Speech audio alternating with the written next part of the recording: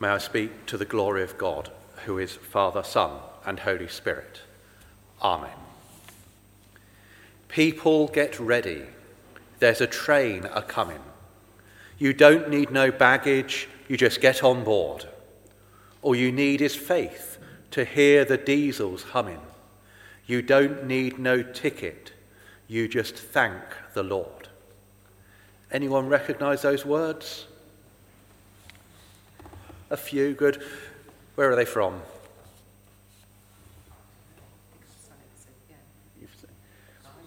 Yeah, People, Get Ready. Curtis Mayfield back in 1965 and various other people covering it to this day. People, get ready. When I was a child growing up on holiday, sometimes there would be shops doing all manner of different t-shirts, and you could have them printed with all kinds of different messages and pictures, so some more appropriate than others. But one which has stayed with me had the words, "Jesus is coming. Look busy." Two very different messages of get ready. Just jump on board, or look like you're busy with lots of other things.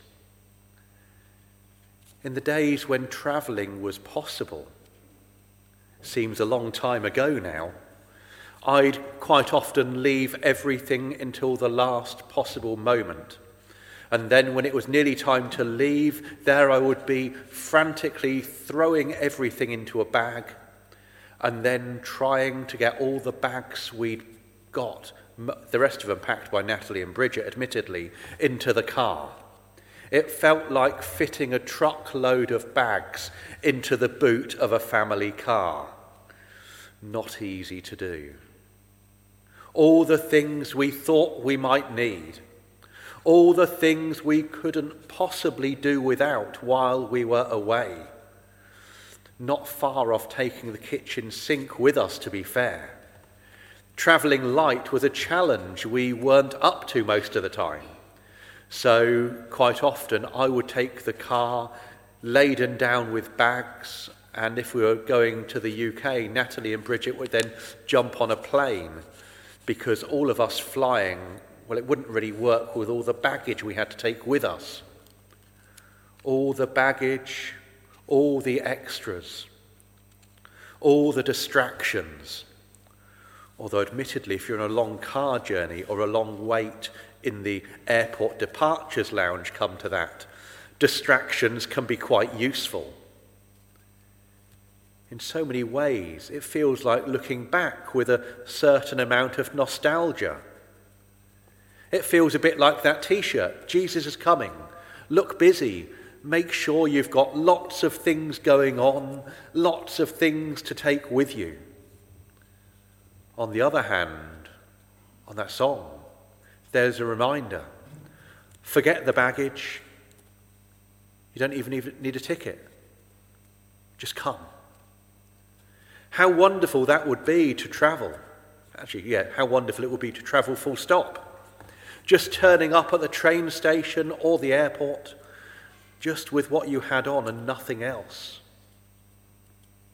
Today we start this season of Advent, this time of getting ready to celebrate the incarnation, the birth of Jesus, God made man.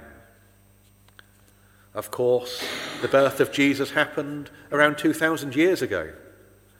So as we look back at Jesus' birth, we also look forward towards that day of Jesus' second coming. And we are reminded in the gospel reading, get ready. You don't know when it's coming.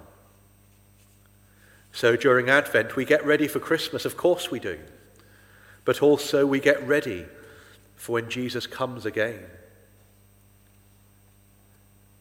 It's relatively easy to get ready when you know the date and time that something is happening. Even if, like me, you leave until the last minute, you know when you need to get it done by. As we journey through Advent, each day we open a next door on our Advent calendar, if we have one, or burn the next little bit of the Advent candle, or each Sunday we light the next candle on our Advent wreath here in church. Or maybe with other events we cross off the days one by one on the calendar until the important time comes.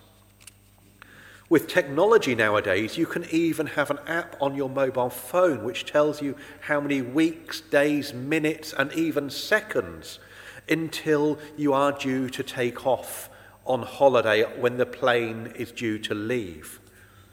What a waste of time that app is nowadays. It's much harder, though, when we're getting ready for something we don't know the exact date for. Getting ready for my next trip to visit family in the UK, for example, is impossible. I have no idea when it might be feasible.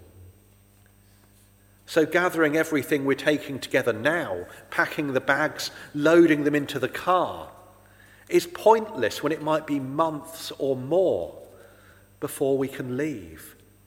And in the meantime, either we'd need to put something else in the boot of the car, or we'll need the stuff we've packed at the bottom of the bag right at the back of the boot. And these things, these distractions, can so easily become our focus and the only thing we worry about. All those bags, all that baggage, all those distractions we use to look busy, to feel important, can be a pain, a nuisance, and a hindrance. They hold us back. They slow us down. They prevent us from doing things. We need to look towards Jesus. We need to start following him more and having our lives ever more transformed towards him. For each of us, there are things in our lives that slow that process of being more like Jesus down, or even prevent it happening. A bit like trying to cram all the luggage into the car for a holiday. Things that prevent us from following Jesus and getting ready to greet him. Do we need all that baggage? Are there things we could or should let go of? Things that stop us following Jesus as we know we could. It could be things from our past that play with our mind as we keep reliving events and telling ourselves we're failures and stupid and hopeless and God couldn't possibly love us because of this, that, or the other. It could be behaviours and habits. It could be attitudes to other people. It could be long-held grudges. It could be love of money or possessions. It could be how we prioritise our time or resources. It could be so many other things. That baggage we keep hold of, that baggage that stops us following Jesus as we could.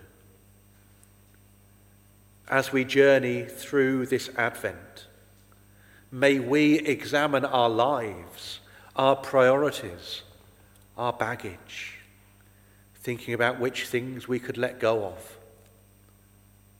And may we get ourselves ready to be continually more and more like Jesus, without the things which make that so much more difficult. People, get ready. There's a train a-coming. You don't need no baggage, you just get on board. All you need is faith to hear the diesels humming. You don't need no ticket. You just thank the Lord. In the name of the Father, and of the Son, and of the Holy Spirit. Amen.